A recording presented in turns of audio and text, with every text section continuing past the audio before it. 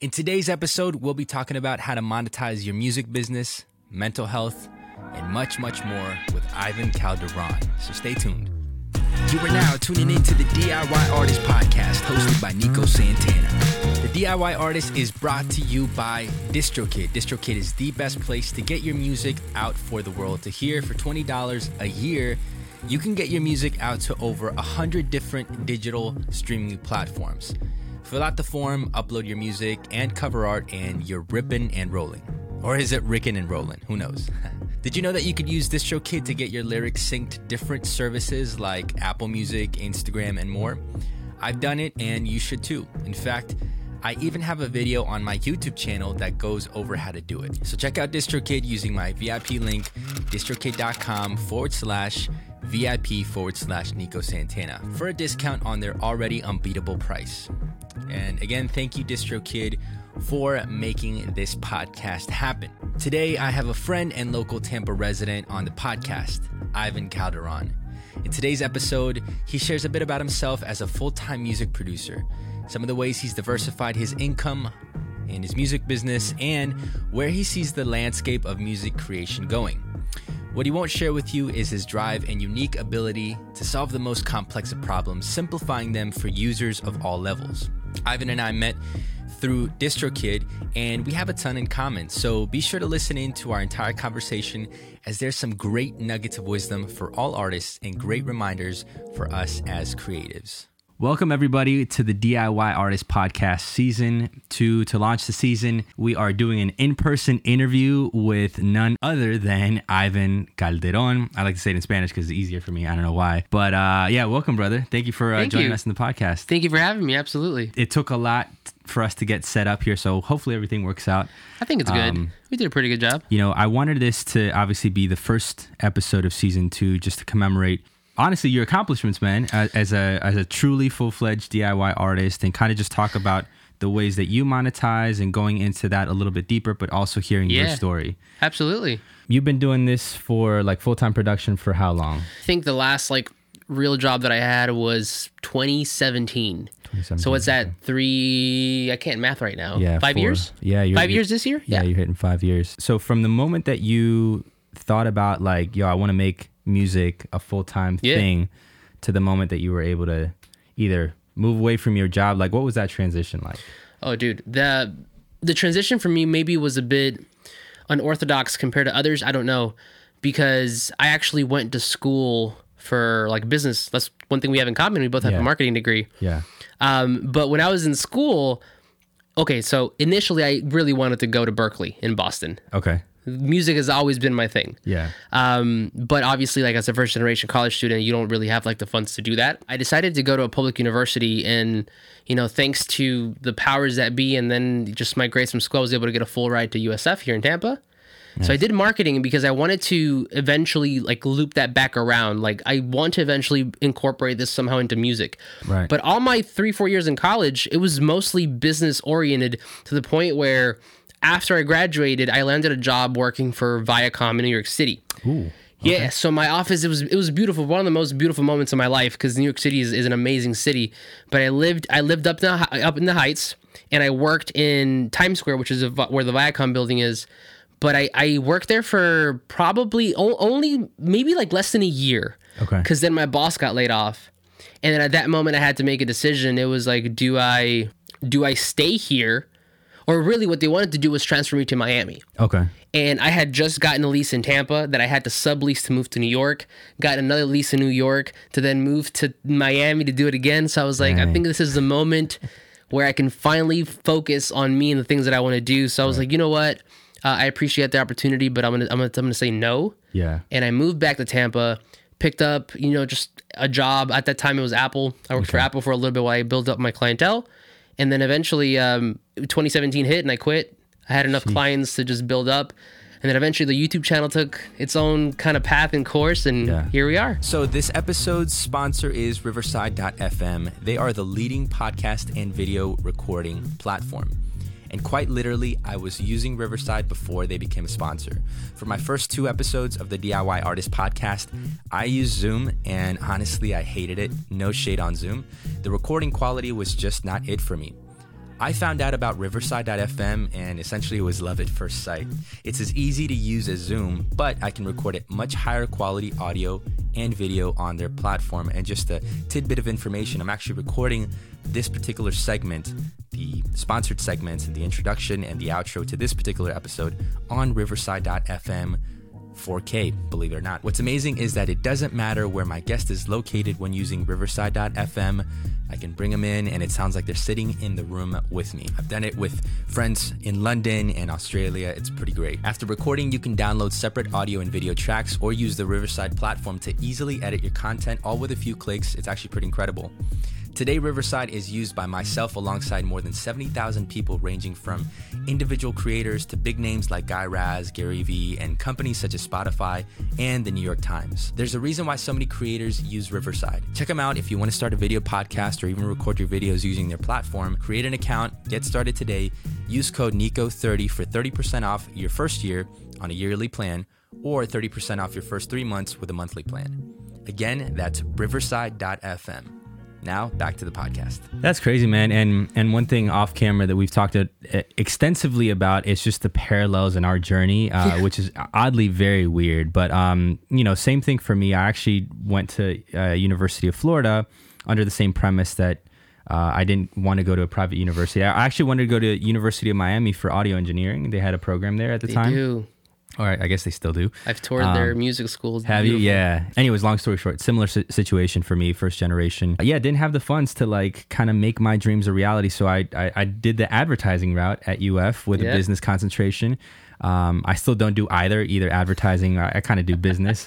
And then music was my sole focus in terms of trying to supplement my knowledge of music and whatnot and marketing, and then couple those things together. So that's interesting, man. I would say that back then, at least, not now so much, if you weren't going to Full Sail or getting your audio engineering degree, it just felt like you weren't going down the right path of full-time music. Which is funny because, not to dunk on Full Sail, but I've heard from various graduates that it maybe wasn't the best path. I've heard the same thing, man. Yeah, so one of them mixes for Young Thug, so you can probably put those two and two together if you're into the culture. Yeah, and it's tough, man. And nowadays, so the cool part with you and the thing that I admire about you the most is that you also took not just creating your own clients and recording people and obviously mixing and mastering, but then you took the YouTube kind of revenue or using that as a source of income, and then you've been able to diversify. So how did that YouTube journey start for you, and when did it become legitimately a source of revenue for you? Totally by accident, honestly. Really? Okay. So I think YouTube started it was an infant when I was in high school. Yeah. 2005, 6, 7, around those years. That time. Yep. So I always wanted a YouTube channel just for fun. Yeah. But of course, in between, when I was in high school, I was in AP, IB, dual enrollment, all the things. Yeah. I never had time for any of that. And then in college, even less, especially being involved in a bunch of different business organizations. After college, working real jobs, definitely not.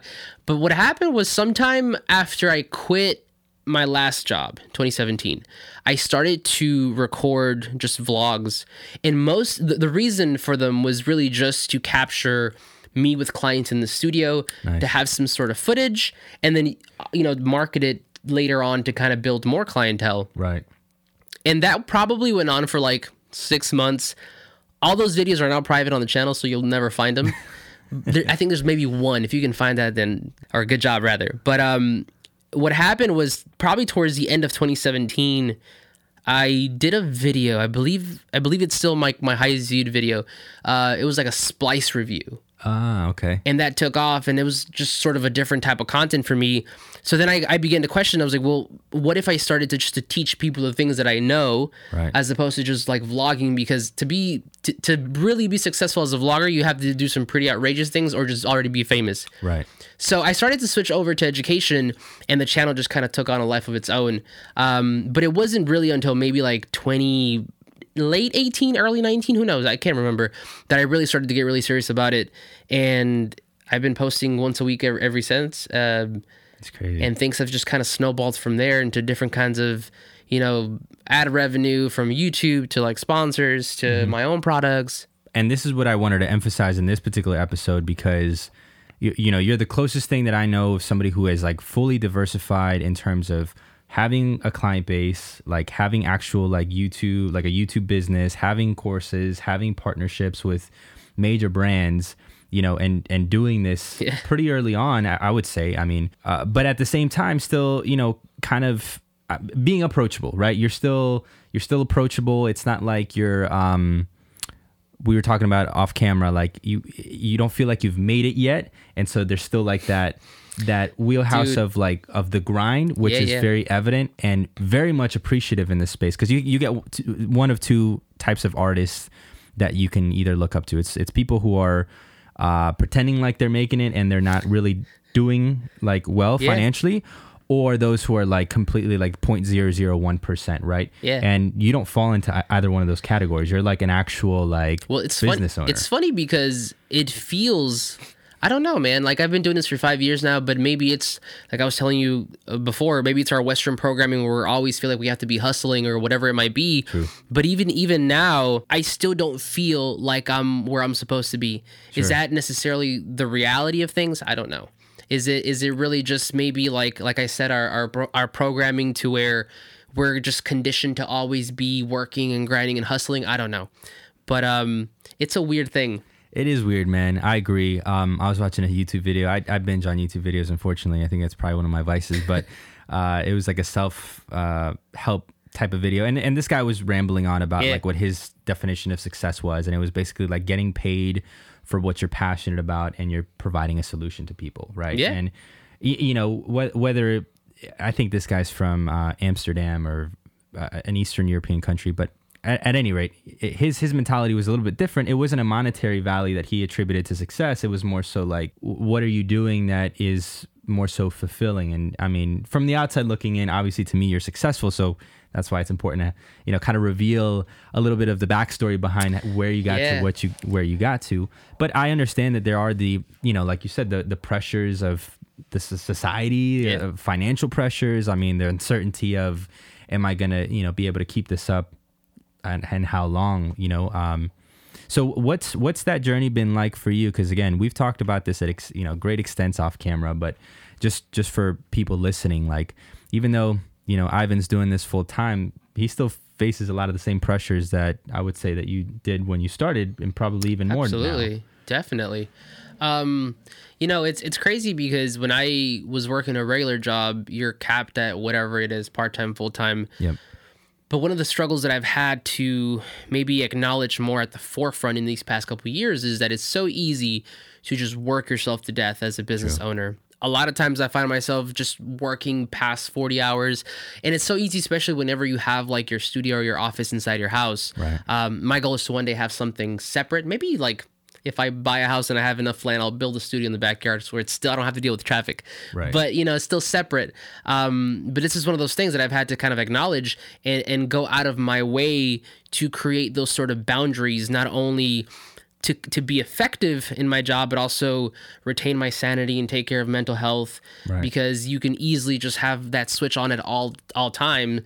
And then, past a certain point, you're not really doing valuable work. Right. You've run out of your, attention span or whatever the case might be. Yeah, that's so true. I've had to be really, really careful about all those things. Yeah, it's true, man. Even with my day job, like, I've shared with you guys on the channel before that I still work a full-time job. This YouTube thing is definitely a dream for me more than anything. But even now that I'm salaried and I work from home as well, the temptation is the same. When I first started my new role, I was pretty much on from 7 a.m. until like 7 p.m. Just trying to, I don't know, I guess the anxiety of like trying to perform. And I would say that like you and I have similar personalities because we're kind of like perfectionists, right? Yeah, so, it's our blessing and our curse. So I think with that, yeah, it's definitely it's a trial, but like you said, finding that balance and then disconnecting from work when necessary. I've read a lot of articles on like Harvard Business Review and just the interesting thing of creative people, specifically if you're trying to be creative, even if you're not, but like creativity needs those pockets of absolutely nothing to do. Oh, absolutely, dude. So before this pandemic hit, I was really into reading. I was reading a book a month. 2 years have gone by. I can't believe I'm saying 2 years have gone by of this. But anyway, I'm starting to get back into reading this year. And one of the books that I'm reading now is called Deep Work. One of the things he mentions is exactly that. You have to have those boundaries, because he talks about your conscious and your subconscious. So your conscious is used to deal with upfront problems that require your direct attention, like math. Right. Or like strategizing for something. But when it comes to those like big problems that have multiple like variables, your subconscious takes care of that. So the whole like sleep on it thing is an actual thing. Right. And what's happened with me before is like, you get off of work or you go to lunch and you're still checking stats, or you're still checking how many sales I've had today, or you're still trying to strategize. But the thing is, and the other thing he mentions is you have a limited amount of attention per day. I think he even said it was like 3 or 4 hours for a pro. Wow. That's how much you have in a day to squeeze out. But Makes sense, yeah. Towards the end of the day, any work that you do past, I don't know, that allotted amount of time, it's not necessarily the most valuable or the most effective. So all you're doing is draining your brain, causing more anxiety, and you're not letting your subconscious take over to really handle those deeper problems or, that you have to really take care of. So I've been really, really cognizant about that, to the point where like, I have apps now. I use technology to, have like a reminder app, time to go to lunch. And when it's time to go to lunch, then I don't look at anything work related.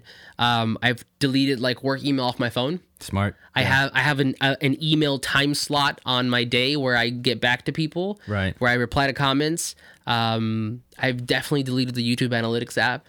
Because that thing is a time suck. It is, dude, yeah. That 1 out of 10 is the worst thing for a creator's mental health. But it's a lot of things that I feel like we have to do ourselves now to kind of be effective. And going back to your point, we definitely need to embrace the novelty, the boredom, to kind of really separate yourself, kind of break away from that chain, if you will, and then eventually just continue to be more efficient in what you're doing. I've thought about this a lot, and just kind of even just in corporate America, of how much of like the Industrial Revolution's footprint is still instilled in like corporate America, where most of the work is like mental, and as opposed still to live by those physical. archaic rules, And so like, you'd go to the factory, work for 8 hours, which makes sense. Your body can probably tolerate 8 hours worth of like just manual work, depending on, your strength and whatnot. But you're not having to necessarily think of that repetitive motion. Whereas, if you're working from the computer 8 hours a day, 9 times out of 10, if it's trying to be strategic, planning, looking forward to, whatever future endeavors you have, or even as you mentioned, like looking at analytics and obsessing over numbers that you really can't control at the end of the day, like it is very draining. And then it sucks the creativity out of you. And then more importantly, I think it kind of sucks that visionary like mindset that makes all true entrepreneurs successful. 100%. That's I couldn't crazy, agree man. more. Yeah, even though this podcast was at least the theme, I wanted to make it around monetization. It's interesting because a lot of that has to do with taking care of and setting up boundaries for yourself. It's all right? connected, dude. I can't be my most effective, efficient self if I don't, set boundaries, if I don't focus and work with a purpose. Because what a lot of times what happens is, we have, I don't even know what to call it, but it's just shallow. He calls it shallow work, the author of the book. Yeah. Where it's like you're checking emails. We live in a social media world, so I have to post. Right. No, you don't. Yeah, you don't. Yeah. What else is shallow work? Just a lot of different distractions. We live in a distracted world, and we have these little computers in our pockets where it's so easy to pull it out and get distracted, or worse yet, just get information overload, which depletes your attention because you have a limited amount. Right. So it's just a lot of things that contribute, again, just to be able to be effective and continue to make money and provide value and solve problems. Shifting gears here, I wanted to ask you a little bit about what the landscape of music production is in terms of profitability. There's clearly a ton of competition with producers and now even content creators. Do you think in 2022, the young 18, 19-year-old can start music production and say, this is a profitable endeavor, or is it more of an expensive hobby? So this is probably one of my favorite topics, but it's an extensive one. Yeah. Because I don't think the landscape is the same as it was maybe like 10, 15 years ago. Agreed. During the SoundClick days, where, you know, you could upload a beat or even just to YouTube and pop off. I feel like the landscape now requires you to be that DIY artist to where you're not just behind the scenes or, you know, you're out there. Maybe you have a YouTube channel. I don't know. Maybe you have a bit of a TikTok or an Instagram where you're kind of giving back in some sort of way. But I don't know. I mean, there's different ways to do things, right? There's no right answer to anything. But I do feel like now, if someone were to say, I'm 18 years old, I'm 19 years old, I want to start being a producer, what does that look like? Right. Leverage the internet. If you put yourself out there, and you don't necessarily have to do tutorials. I mean, that's not necessarily for everybody. Right. But you could just showcase your art, make little beat videos, put them on TikTok and Instagram. Maybe teach people how you did something. It doesn't have to be a fledged YouTube video. But the more you put yourself out there, the more people know about you. And even like with labels, right? Like labels nowadays, they're not necessarily like looking to develop an artist. Yeah, they want someone who's already there that has a following so that they can invest money and keep going. And that's why TikTok is just fantastic for finding new artists. Yeah. So, yeah, I mean, to be a producer in 2022, you also have to be a little bit of an artist, I would say. Yeah, it makes sense, man. I think the more successful producers in our landscape, I guess, independent producers have built that brand behind their name. Yeah. Like El Dre and, you know, a couple other people that, you know, you've seen pop off on YouTube and that are successful at it without necessarily focusing on solely production, right? Yeah. And education being one of them, like you've done. Obviously, you have clients, but monetization on your YouTube channel, all that stuff. And there's different avenues nowadays. I think one of the saving graces for me that I'm thankful for was not having the monetary resources in the beginning to pay for studio time, to pay for, I mean, it's funny because just kind of a side note, a side tangent, like the way that I had my first studio equipment was because I wrecked my first car. It was a 1994 Lexus SC400. You got the money from that and bought some gear? That's what I did. I wrecked it. I sold it, totaled it. And so whatever salvage was there, I was like, you know what? Screw the car, man. I'm going to get some gear. That's and funny. that was, I spent like $1,000 on like a computer, a microphone, and it just went out from there. Yeah. I mean, to maybe put it in a more business kind of perspective, you just want to, I would say, diversify your revenue streams. Right. Because, you know, once you get out there and your name is known and you're producing for whoever, which can definitely happen, it's not necessarily like a thing. I would say it's more likely now to profit or to make money off of music because of all the tools that we have. Wow. Because of the internet and the social medias, because of how accessible not only equipment is, but how easy or open the avenues of distribution are. Right. Right. But I would say from a business standpoint, it would be extremely smart to diversify because, you know, there's months where maybe you don't get that client or the client didn't come back as you thought they would. Right. So that you want to have different ways to kind of still be able to support yourself. And the other thing too that I've thought about as well is when you're in a vulnerable position where you're not having maybe those multiple streams of income or different, like you're not diversifying, then you start settling for things out of desperation. And that's when you can be like really vulnerable for, you know, just different things. Like I was in a situation, just to kind of expound upon that a little bit more, in like around 2015 where a family member of mine had lost his job. And so I was trying to essentially make more money where I didn't have it. Yeah. And I signed with a record label that ended up being a scam, right? This guy was like this guy was like a legit like credit card scammer. And I didn't see the red flags because I was so focused on the promises that he made, which was essentially like, you know, get rich quick, right? And unfortunately, especially like in the Latino community, there's a lot of that. There's a lot of like the pyramid schemes, the MLMs, the get rich quick schemes that unfortunately infect our communities, that harm our communities, right? And so I was prey to that. So all that being said, I think like you mentioned, between diversifying your income and making sure that you have revenue coming in from different places, like you're not setting yourself up for failure and putting all your eggs in one basket. And then number two, it helps, at least for me, it's helped me kind of distinguish what I'm better at than not. Absolutely. And then move towards that. Would you agree with that? Or? Absolutely. And, you know, I would even say when we talk about diversifying income, it doesn't necessarily have to be just with music. Exactly. It's just being smart with your money. Yep. Like if you come up on a stack or two or whatever, like invest it in a way that it returns dividends for you. Facts. Whether you buy like an index fund or whether you maybe save up and buy a real estate property. What we're trying to say is like music is beautiful, but music let's face it, at the end of the day, for a lot of people, it's kind of like a novelty or like something that people don't always will pay for, like music. There's some people who are definitely, dedicated and are willing. There's a lot of paying artists out there. Yeah.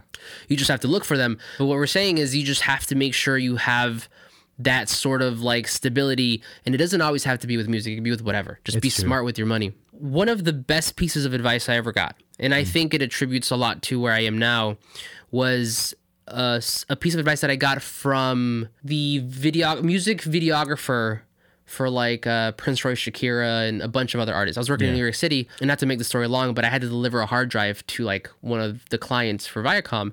I didn't know that was him. I didn't know I was delivering a hard drive to like the guy who, and he's a Latino. I think he was half Mexican, half Honduran, or half Salvadorian, somewhere in Central America. Okay. It was the other half of the mix.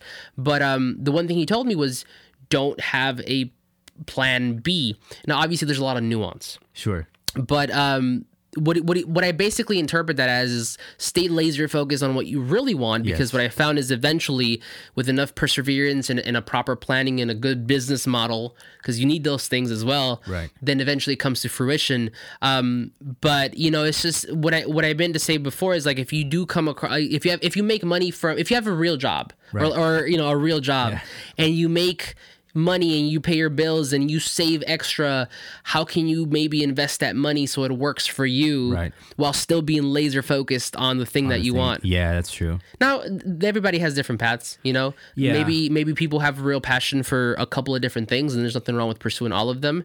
But you also have to remember that your time and that your attention is limited. So where you kind of give somewhere, you have to take from somewhere else. It's true. I mean, I faced that, man, and I can attest to that, exactly what you're saying, which is having kind of split focus in one area that's completely different and not feeding into my music and creative venture. And I completely agree with you. Now, moving forward a little bit with like the diversification of your income specifically, you shared with me a little bit about creating courses and kind of creating products. Where do you see the landscape as far as like production and artistry, like in being able to create products outside of just a single or outside of a beat? Is it like NFTs? Is it like books, ebooks? Like what do you see that going? Dude, I mean, I think education is just a big basket that maybe you can put some investments into. Not only because there will always be new people trying to learn music. True. But, and unfortunately, we've come to a point where there's a lot of people who can come off really scammy, like here in my garage and buy my course and I promise you'll make whatever. That's a whole different story. But when it comes to if you really want to get into like the providing educational resources, there will always be a market for it because people are always trying to learn. Yeah, it's true. There's always going to be someone who just learned about FL Studio or whatever, and they bought their first MIDI keyboard and they want to know how to use it. Right. So there's always going to be a market for that kind of thing. I will say though that digital products definitely take a lot of time to set up, but once you set them up, they just kind of, passively create revenue for you. You have to maintain them obviously, but yeah. Is the like the customer service back end, is that difficult for you, or is it like, is there a lot for me, I mean, up to this point, it hasn't been anything crazy. Okay. Because I sincerely believe that if you create a quality product, a product that people want, that is good, not just something that you made because you want to make a quick buck, like something that really serves the people, which is what you should be doing anyway. Right. Then you're not going to get a lot of bad customer service. You'll have the one or, once or two, like I need a refund or whatever. And in those cases, you just give them a refund, whatever the case might be. But I don't, because I've poured my heart into the things that I do put out as products, I don't necessarily have a lot of like bad, feedback or anything of that sort. And maybe that goes back to being a perfectionist. I don't know. But I spend a lot of time just thinking about like, how can I serve people to make sure they get the most out of this?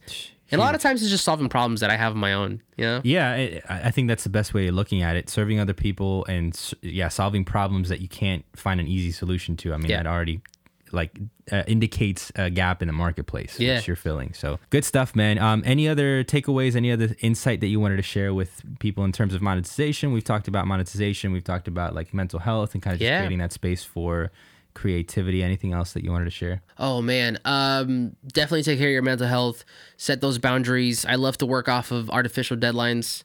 try your hardest to take care of yourself, especially in the world that we live in today. Yep. It is really easy to fall off that cliff. And I mean, remember, like, if your mind isn't right, then everything else doesn't really fall into place. So, and then just keep going. I really did mean it. If you really want something, just keep working at it. And you do have to have, obviously, a good business plan and have everything, all those ducks in a line. But at the end of the day, it's just a matter of time. Someone said it's already done. Time just hasn't caught up yet. That's huge, man. Two things that I thought about while you were talking, which was one, besides taking care of your mental health, is giving yourself enough of a timeline.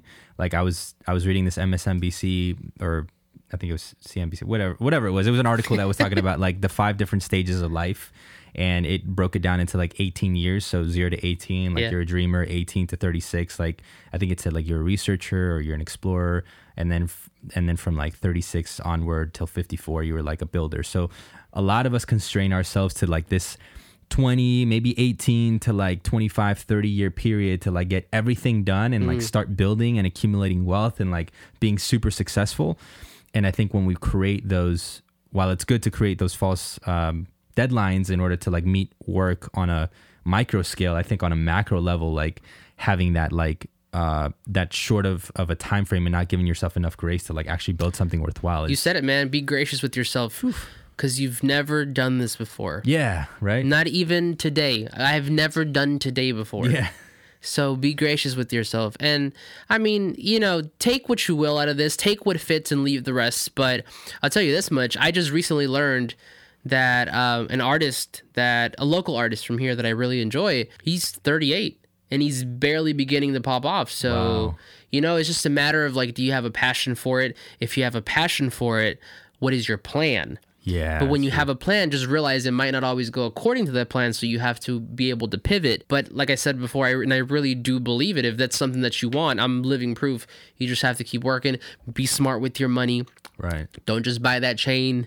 If you have a couple extra $1,000, do some proper investing. Yeah. So things grow and work for you. I got to give it up to you, man, because you're definitely an inspiration in terms of where you are with your work, your lifestyle, your mindset, things that you've imparted onto me with our conversations, both like in person and just online and via text or what have you.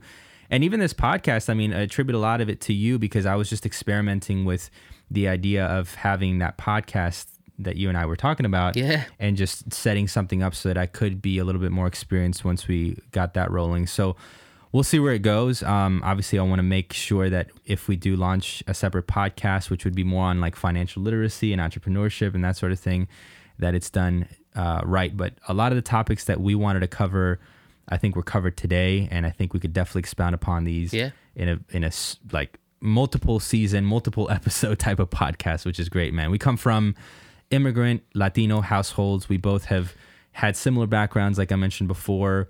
You're actually a first generation college student. Both my parents are college educated, but not here, and so there's definitely like that education gap for us as well.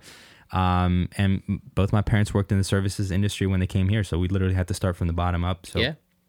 So we relate to a lot of things, and we definitely have, as you mentioned, you have a heart for making sure that you're giving the people what they deserve and what they want, and serving other people. And I think especially in our communities, we need to see more of that. We need to see if you whatever you want to do. I've learned that if you put the people first, the people you're serving, and you really put their interests first, everything else just follows. Facts. If you switch it around and try to make it more about the money, things fall apart. Man, you said it, bro. Yeah. Well, hope you guys like this episode, the first in-person DIY artist podcast episode. Hopefully more of these. It's a little bit, a little bit of a learning curve trying to get all this set up, and hopefully everything came out all right. But the important part is the content, and I think we had some great discussion here today. So if you enjoyed the podcast, please go ahead and subscribe to the channel. We have a new DIY artist podcast channel, and of course give it a like. And I will link all of his information in the description below, because you guys definitely need to check out his content, not just for inspiration but education as well. See his working style. This guy's a pro with video editing, the planning. He tells me about it. It's crazy. I mean, just even seeing it before and after, it's just insane. So anyways, much love, guys. Thanks again for tuning in, y hasta la próxima. Peace.